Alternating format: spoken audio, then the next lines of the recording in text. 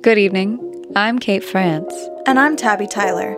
Tonight we talk about 2 military assassinations. So grab a beverage. It's time for a night in. This episode is not going to be a conversation.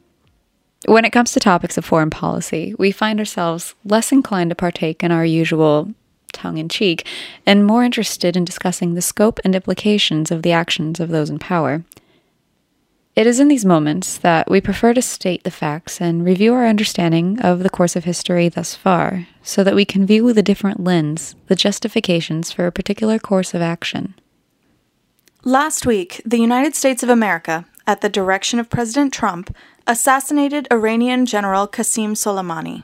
This was via drone strike, while his convoy traveled near Baghdad International Airport.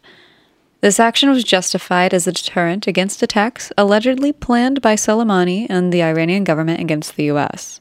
These events also came after the December 27th death of an American contractor backed by the Iranians and the demonstration by protesters against the American embassy in Baghdad. This action was done without congressional approval. It was also carried out without seeking permission from the Iraqi government. Therefore, we committed an act of aggression on foreign soil without that government's approval. Right now, the legality of this action is up for debate, and Trump's motivations criticized. Some question whether his decision was purely based in a desire to be reelected.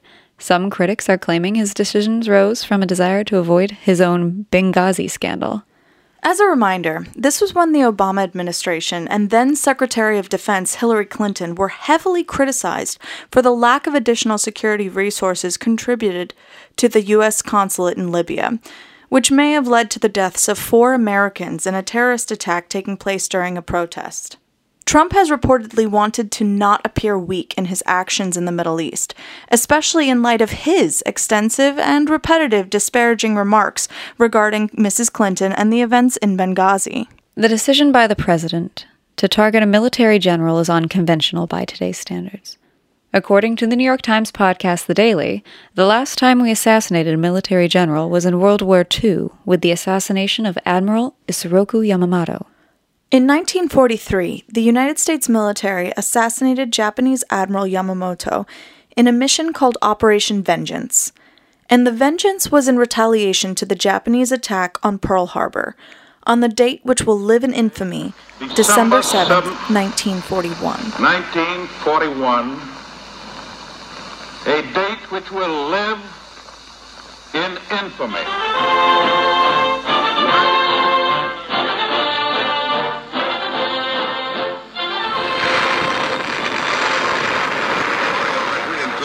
U.S. films and pictures made by the enemy as they drop their load of death on the naval base, on Wheeler Field, on civilian homes and schools.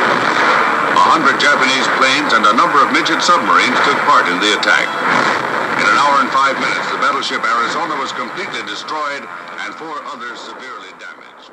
Yamamoto was credited as the admiral to mastermind the attack, a veritable Hail Mary that catalyzed the events that led to the United States entering World War II. Yamamoto, however, did not want to precipitate an engagement with the United States. He wanted to craft a situation in which the United States would choose an armistice over battle. Yamamoto was a gambler and risk-taker.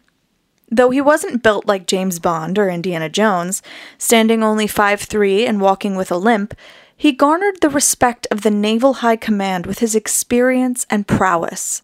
They respected him so much that, even though they initially turned down his plan to attack Pearl Harbor, they ultimately approved the plan after Yamamoto threatened to resign from his position. Yamamoto thought that a war with the United States was doomed to failure, and predicted that a prolonged engagement with the U.S. would lead to Japanese defeat and impoverishment.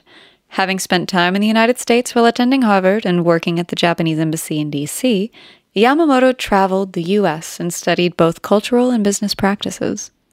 He and other strategists determined that the best way to defeat the United States was to neutralize the naval forces and use the U.S.'s inability to retaliate as the means necessary to invade the Philippines, the Dutch East Indies, and other locations throughout the Pacific to fortify their supply lines.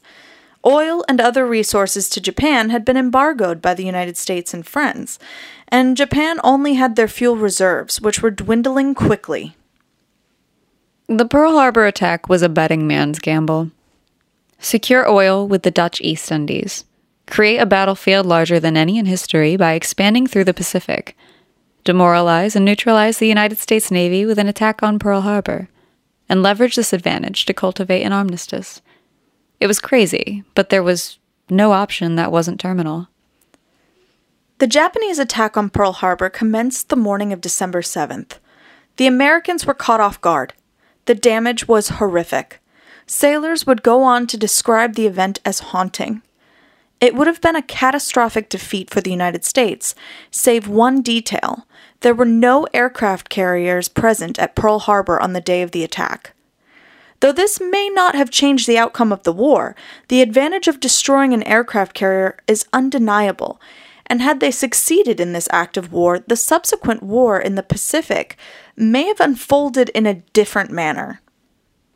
Yamamoto's plan failed. The United States, like a beast aroused from slumber, entered into a years-long offense against the Japanese and, finally, in 1943, through Operation Vengeance, targeted their attack on the man who dared provoke their ire. On the morning of the 18th of April, specially fitted P-38G Lightnings took off from Guadalcanal and began their mission to intercept and shoot down the plane carrying Yamamoto. Yamamoto was en route to a scheduled inspection tour of the Solomon Islands.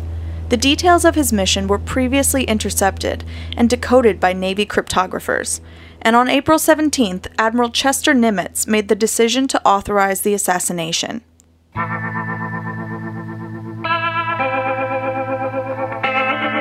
When Yamamoto's body was found on Bougainville Island, it was reported that his body was found sitting upright, with his hand still clutching his katana. His actual cause of death was kept from the Japanese public, which was a bullet that passed through his lower left jaw and exited above his right eye. The United States military had to keep their acquisition of the knowledge of Yamamoto's itinerary a secret.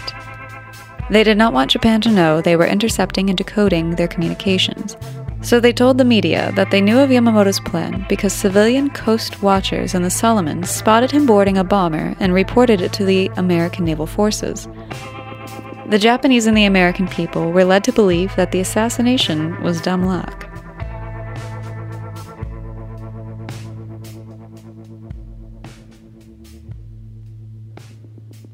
So why is there a 77-year gap between the targeted killing of an influential and powerful general? It seems like, strategically, a good way to take a dangerous player off the board.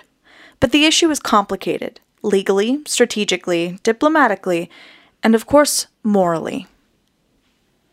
We can begin with legal issues, namely that assassinations have been illegal under U.S. federal law since 1981, following an executive order in 1976 by President Gerald Ford, which stated, quote, "No employee of the United States government shall engage in or conspire to engage in political assassinations," end quote.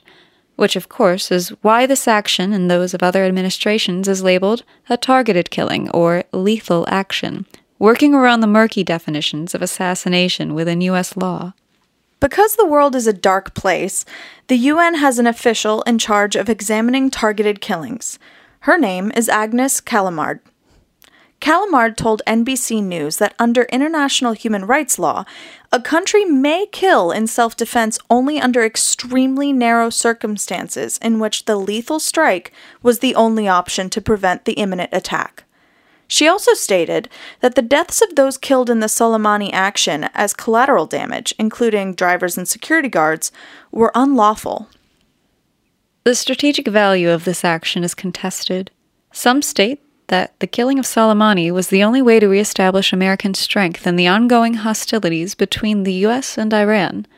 Others claim the action was rash and could launch us into an actual war with Iran. Either way, much like Yamamoto couldn't truly anticipate America's response to Pearl Harbor, it will be some time before we know the true strategic value, or lack thereof, of this decision. UN Secretary General Antonio Guterres said through a spokesperson that he is deeply concerned with the U.S. attack. Quote, "This is a moment in which leaders must exercise maximum restraint. The world cannot afford another war in the Gulf." End quote. And the sentiment has been echoed by many in the world's diplomatic community. What it comes down to, though, is was this the right thing to do? Do we believe the Trump administration's justification? America often sees itself as the hero of the story. And since World War II, our education and political propaganda has enforced this view. Is an assassination a heroic act? Is it moral in the American culture? Can we as a nation accept that this was an act of self-defense? Or do we recognize the implicit benefit such an action would grant a sitting president? Much as there is a precedent for assassinating a foreign general to protect our strategic interests, there's also the historic pattern that every wartime president who has sought re-election has succeeded in their re-election campaign. We invaded Iraq in 2003 under the pretense that we were to disarm Iraq of weapons of mass destruction and stop a terrorist regime. We now know that there were no such weapons in the country, and that the motivations of several in the Bush administration were selfish and short-sighted. We urge our listeners to consider these and all the historical events discussed tonight when drawing their own conclusions about the actions being taken by this current administration.